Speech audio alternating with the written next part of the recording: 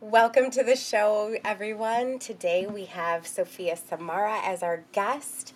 Welcome, Sofia. It is so wonderful to have you.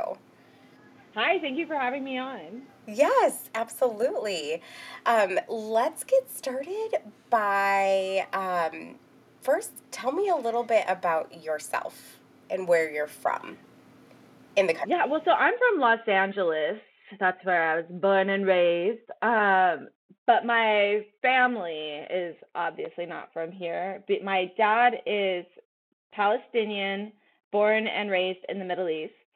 And my mom is Italian and white, but mostly Italian. And she was raised here in California as well.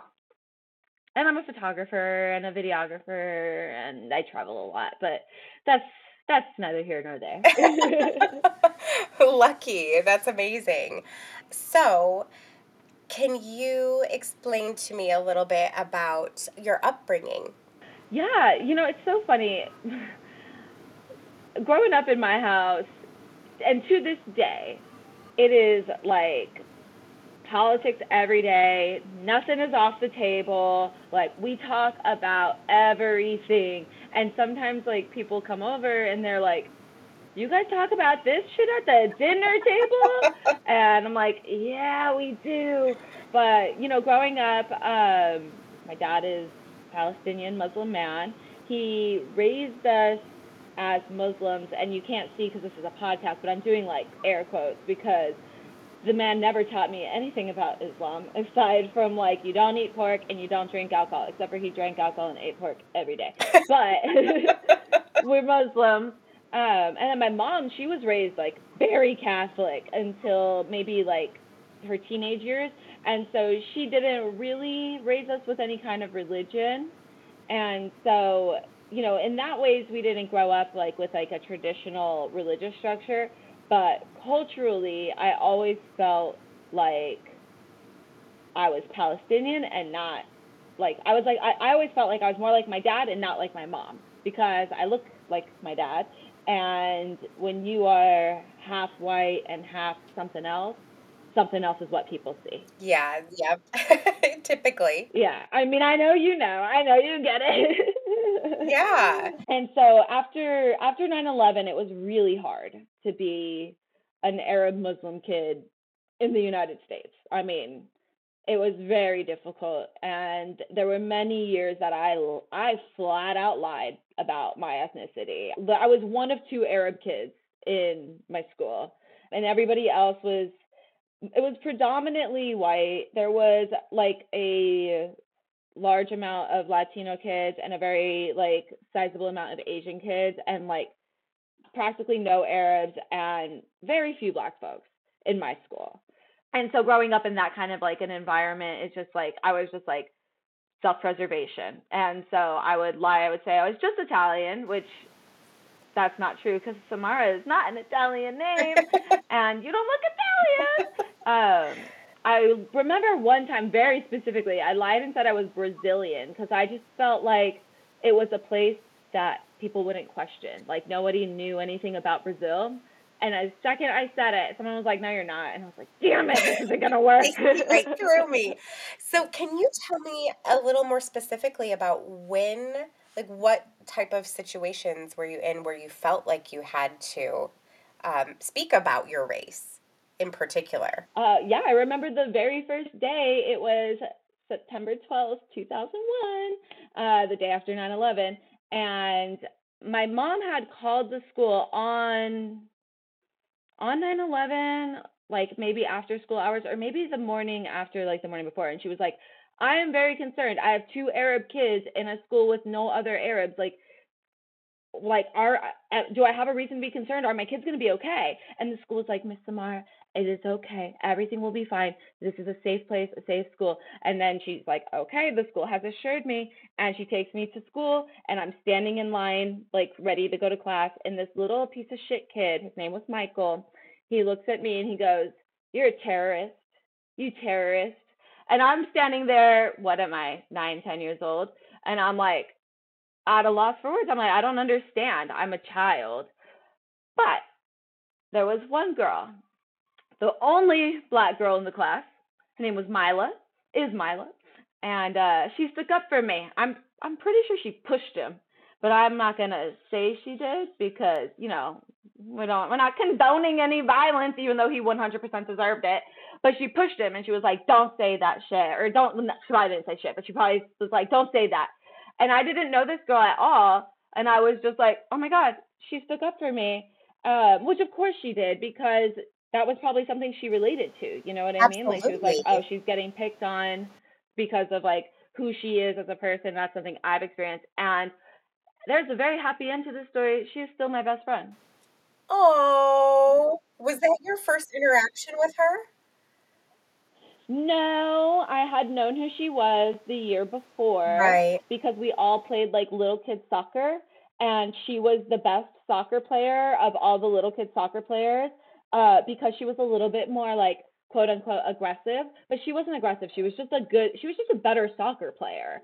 And all of the like white moms were like, "Ah, that's Mila. She's aggressive." Now, of course, in my like 8-year-old self, I didn't know all the reasons why that was like not great because she was like the only little black girl playing soccer and now they're calling her aggressive.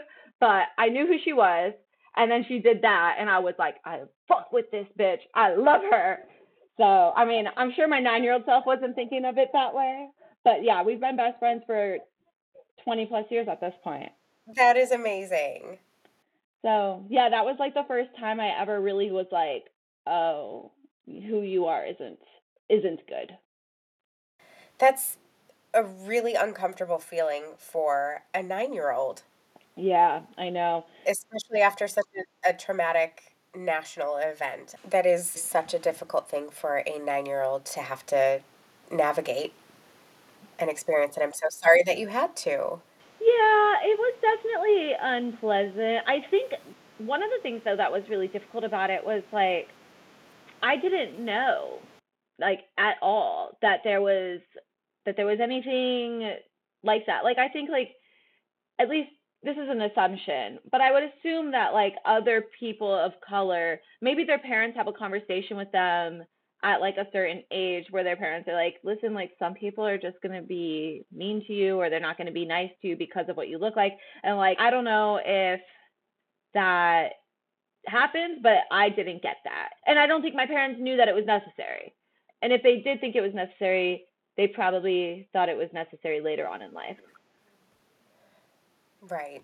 Well, I can tell you from my experience, I was never told, really. No. My upbringing, I was raised by my mom Mhm. and my stepdad and my sister's father, and they are all Caucasian, and I'm half Oh, African okay. American, and I was never told or taught how to navigate those questions. I had to kind of figure it out on my own. I don't think that my mom and my dad ever even really thought about it because I'm theirs, you know?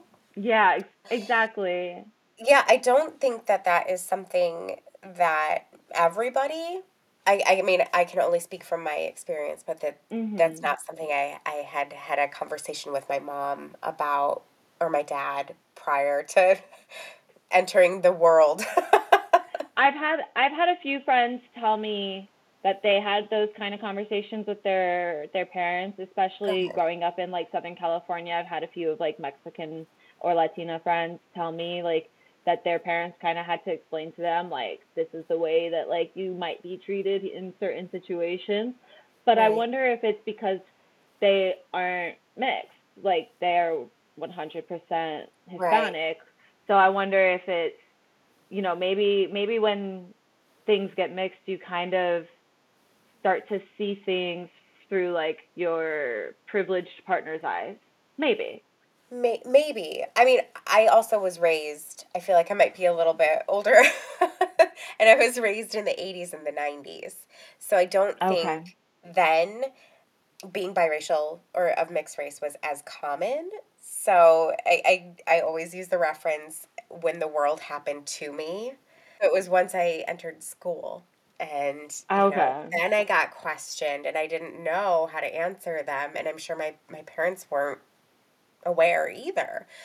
but I think this is a great opportunity to have these conversations Mhm. because we need to equip or help parents or people of mixed race know how to navigate these situations when the world happens to us. Yeah, I think that's a really good way to put it because it takes the blame or the guilt off of the person that is experiencing, the racism or the discrimination or Right. whatever it may be, and it just says like this is the world in which you live, and and it's not your fault, but it is your responsibility to like figure it out. Yes, absolutely.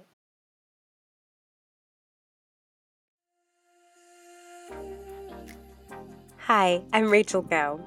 It is my mission in life to help people like you learn to love every aspect of themselves in order to attain the life of their dreams.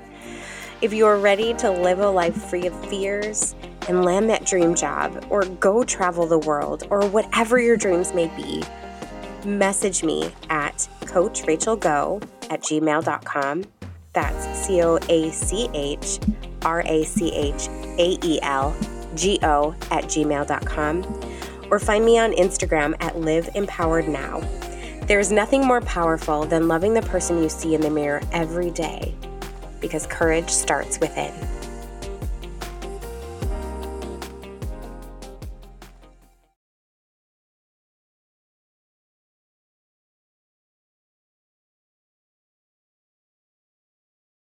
And the fact that we are of mixed race is actually pretty cool. I mean, I love you're it. okay, good. I was just going to Yeah. ask, what is your favorite aspect or perspective of being of mixed race?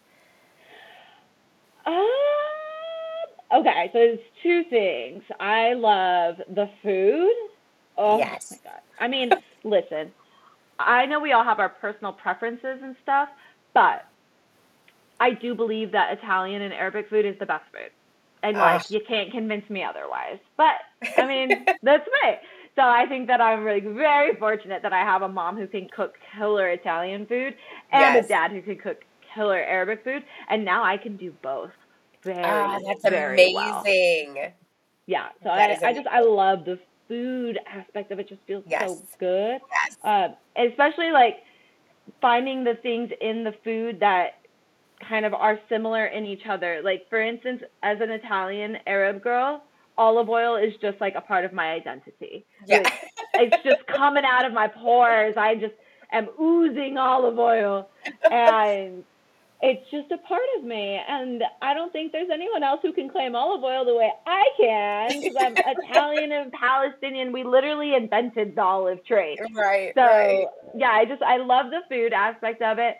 And then I also love the ability to like have two cultures like create a new one. So like I can mix something Italian and something Arab and mix it together, and now it is this like Italianian thing because it's half Palestinian, half Italian. I think that that is amazing. I mean, I keep saying that being biracial is a superpower. Yes. And it truthfully, it is. I mean, I'm really, really impressed with how well you are embracing both sides of you, both cultures. And I am extremely curious about your household and your upbringing. And did you find, especially now, reflecting back on your childhood, have you found that there was a mesh between both cultures in your household outside of the food? It's kind of funny. My mom did not know she was in an interracial marriage until relatively recently. What? Um, yeah, I Wait, know. what? I know. When she told me this, I was like, okay, mom, go look in the mirror and then look at your husband and tell me if you think you guys are cut from the same cloth, because I'm not understanding. But she was raised in the 60s, right? So back in the 60s in school, they taught that there was three races: black, Asian, and white. which meant Oh, everybody who wasn't Asian and wasn't black just got defaulted into white, which is done by design. There's a reason for that, but that's it's interesting. inaccurate. Yeah. And so when she met my dad, she kind of just assumed he was a lot like her with a tan, which, no, mom, no. But not because she's like a bad person. It's just like she just didn't know. She didn't know any better. That was what she was taught. Exactly, it was what she was taught. And it wasn't until actually the Trump election when people were talking so much about identity and politics and everything that goes into, racism and discrimination and all of this stuff, that she had to kind of like have a reckoning with like her place in this country as a white woman with non-white children and a white husband. And she's never been racist, she's never discriminated against anybody, but she was a little bit ignorant about the realities of her own children's and her own husband's like experience. So Interesting. yeah, she didn't really know until recently. So this was something that she just kind of came around to on her own. It wasn't a conversation or a comment that somebody else had had. It was her self-reflection, essentially. It was a bit of self reflection. Well, it was a lot of self reflection for sure because she brought the subject up to me.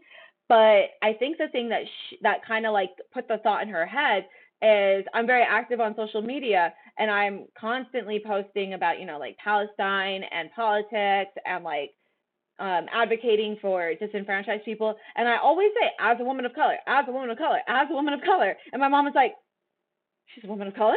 What? And I was like, yeah, mom, like I am. You're not, I am. And she's just like, huh. And I think that like kind of got the wheel spinning. And again, it's not because she's like a bad person. She just like literally didn't know. And now she does. And she's like, it's so funny. She like looks back on things that have happened like in the past 30 years of her marriage. And she's like, oh yeah.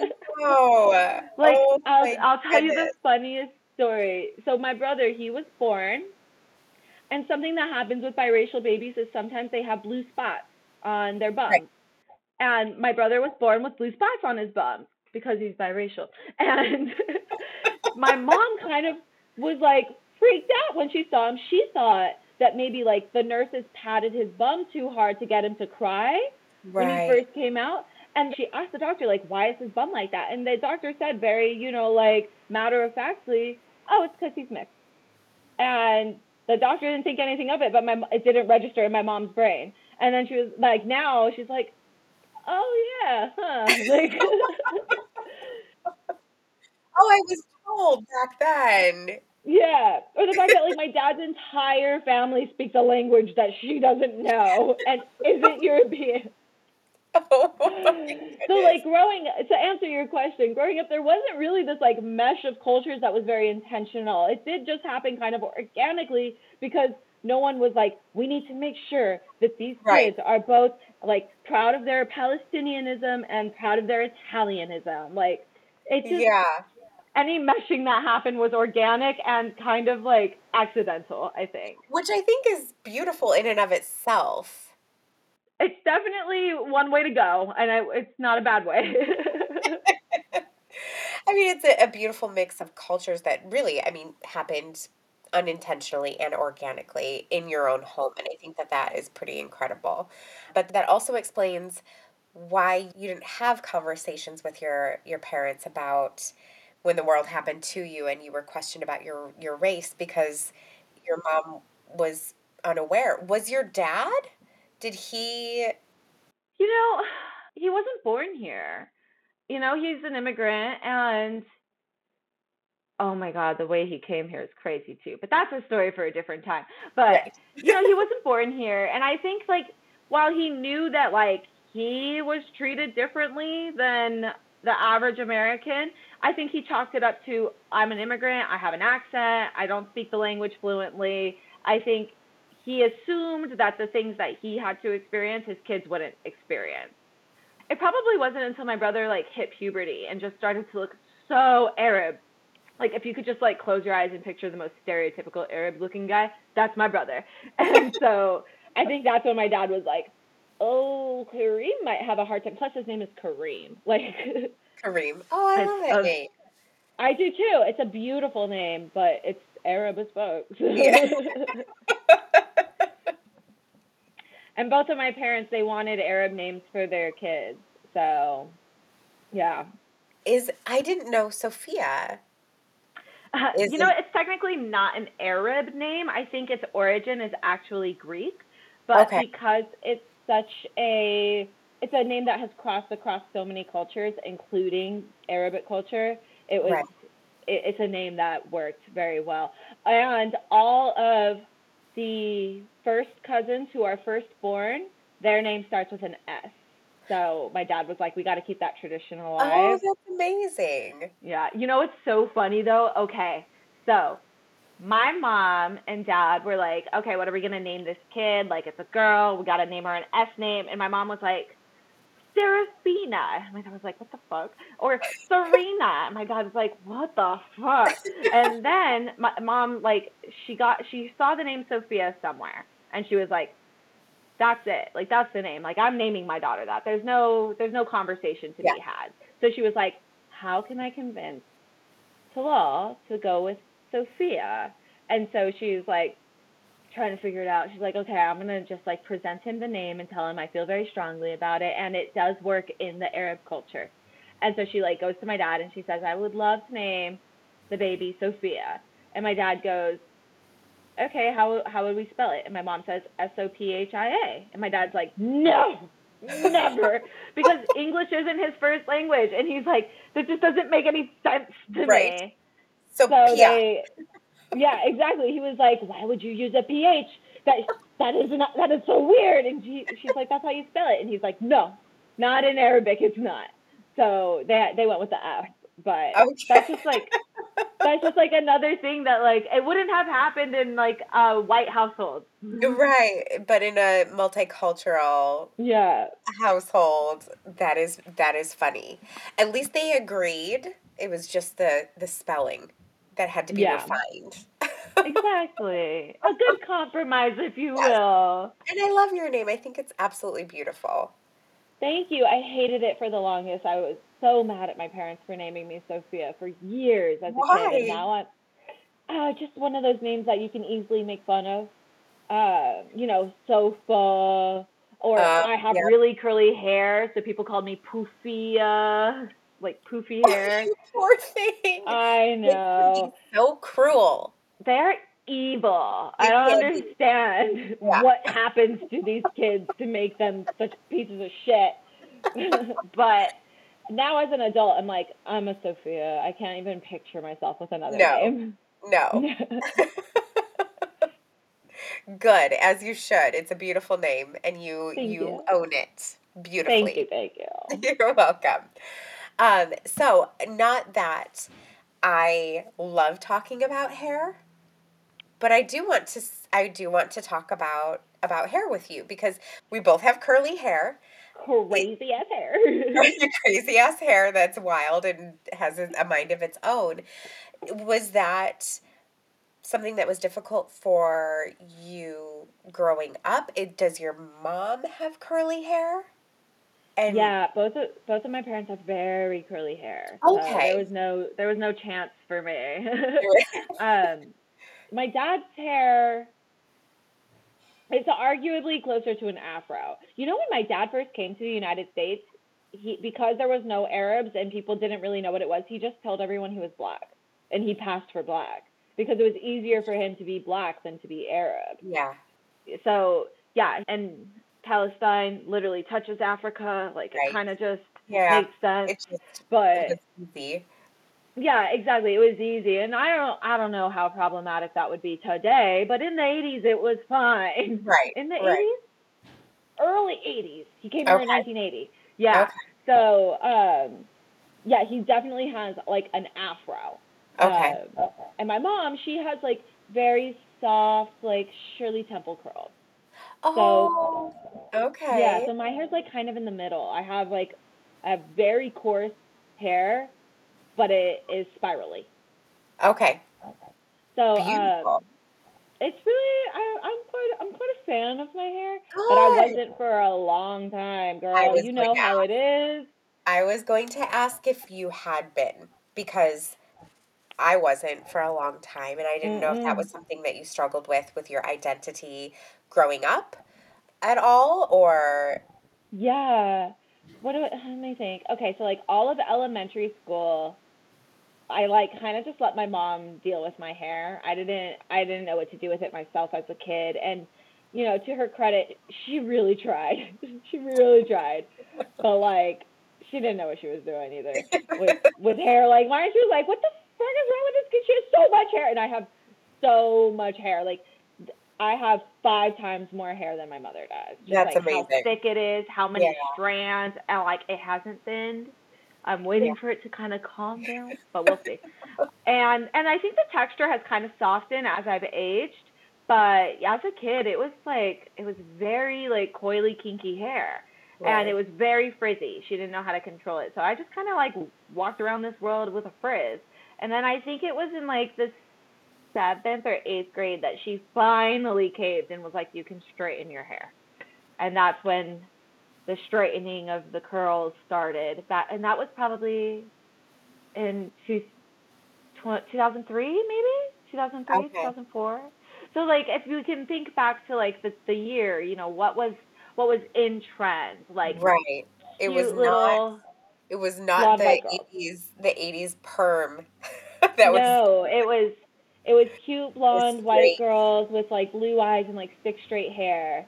Right. And that's what I wanted. And like nobody looked me in the eye and said, "You will never have that." But that's Right. what I wanted. And so Of yeah, I course. straightened my hair from like the 7th grade all the way till my junior year of high school. Okay. But girl, it takes me so long to straighten my hair. I It always can't has. imagine. It's a 4-hour event Yeah. to Yep. straighten my hair. Yes. And oh no, I remember the first time I ever straightened my hair. My friend Mila, the black girl, took Yes. me to a black girl salon and they hot combed my hair. And it looked so good. It was so pretty. Oh, those hot combs. Oh, they just Oh get so yeah. freaking hot. Yep. And it was like virgin hair. Nothing had ever been done to it before, so it was Yeah. still very healthy. Absolutely. It was gorgeous, and it was the first time anyone had ever seen me without like crazy frizz. Yes. And so everybody, especially like my white aunts, were like, "Oh my god, it looks so good. Like Yeah. her hair should look like this all the time." Did you So, feel yeah. that made you feel any different as you navigated life? Did you feel like you That's could a good identify or question. fit in, or did it change the way you felt about yourself and how you interacted in the world? It's a really, really good question. And I'm inclined to say no. I'm inclined to say I just wanted to look like everybody else and like Okay. blend in and not stand out. But I don't think I knew that that's what I was doing. Right. You know what I mean? Like, I don't think I was like, "Oh, I don't want to stand out. I don't want to look Arab." I think I just was like, everybody has straight hair. Why can't So, and my hair, and I was convinced for a long time that I had bad hair. Like, the trope of like bad curls because it was so frizzy and poofy. yes. Um, and then I realized as I got older, like, no, bitch, you just need to learn how to take care of it. But yeah, all through like out high school and stuff, I just was convinced I had bad hair, and like straightening it would make it better. So very stereotypical, we all know the Well, story. so I don't think that that is something that, especially up until recently, really, we or our parents have learned how to navigate is mixed hair. It's different on everybody, and oftentimes it is curly and it is coarse. And as a child, I went through the same thing. I had curly hair, my mom would brush it, and so it was just poof. Yep. It Why don't wasn't. you just brush your hair? Like, do you want to know why? I'll show you why. I know, it's crazy. But now I'm learning that there are companies out there that make product for biracial hair. Have you come across any? I've tried I forget what it's called, but it's Tracy Ellis Ross's hair care line. Okay. So far, I'm impressed with the product, but I haven't been using them long enough to really be like, yes, Right. I swear by this. But so far, I think it's good. I know that mixed chicks was like really popular for a while, but I've also heard that they got bought out and like And so now it's it's shifted. being made by non-mixed people and blah Right. blah blah. So I don't really know. Um, I also like this product called Bounce Curl, and it's made by an Arab girl. So like if any of your listeners are Arab and they're looking for a hair product that might work for them, like I really like Bounce Curl. Um, yeah, it Okay. just took finding the right products and the right way to style my hair for me to realize like I don't have bad hair. I actually have incredible hair. I get Yes, you do. compliments on my hair literally every single day. And there's like a low key part of me that's like, God, I would kill to have straight, shiny black hair because I think that I listen. I've put a straight, shiny black wig on my head, and I know I have the cheekbones for like a bob, and I know it would look good. But I would I would be really sad if I didn't get compliments on my hair all the time. I'd miss them. Well, So, and honestly, I think that that is beautiful that you have learned to embrace that part of you. I recently also have, and it feels so good. I'm like, oh my God, how many years, how many hours, how much electricity have I used to make my hair what it isn't? all And of the damage and absolutely. And to now rock it on its good days and its bad days is very, I don't know, it's empowering. And I'm really happy that you have. there's also this like embrace the curl movement happening, which Yeah. I'm so happy to see it. But like 10, 15 years ago, that was not a thing. There was no embrace the curl. In No. fact, one of the things that my dad did when I was very young, I was probably maybe like 12. What a dad. He's so sweet.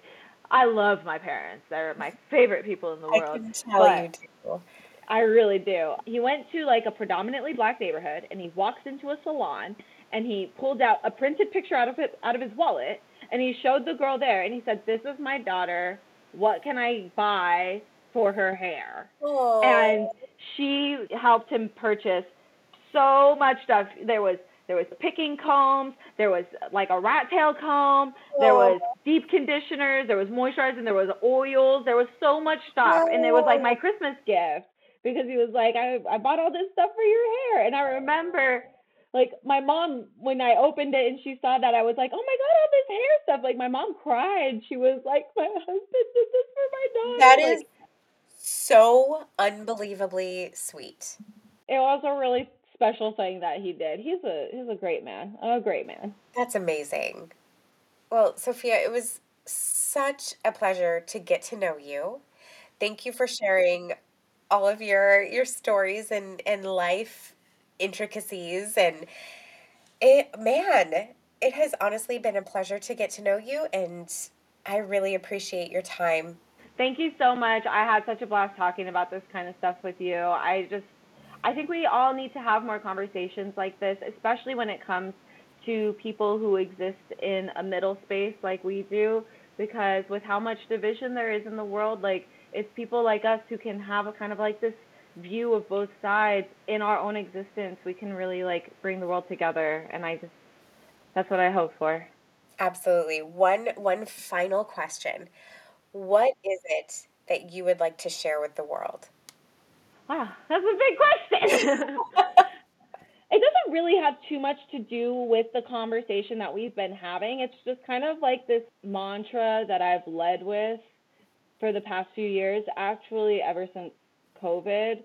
But I just think that people, all of us, should do whatever we have to do to be in control of our own lives.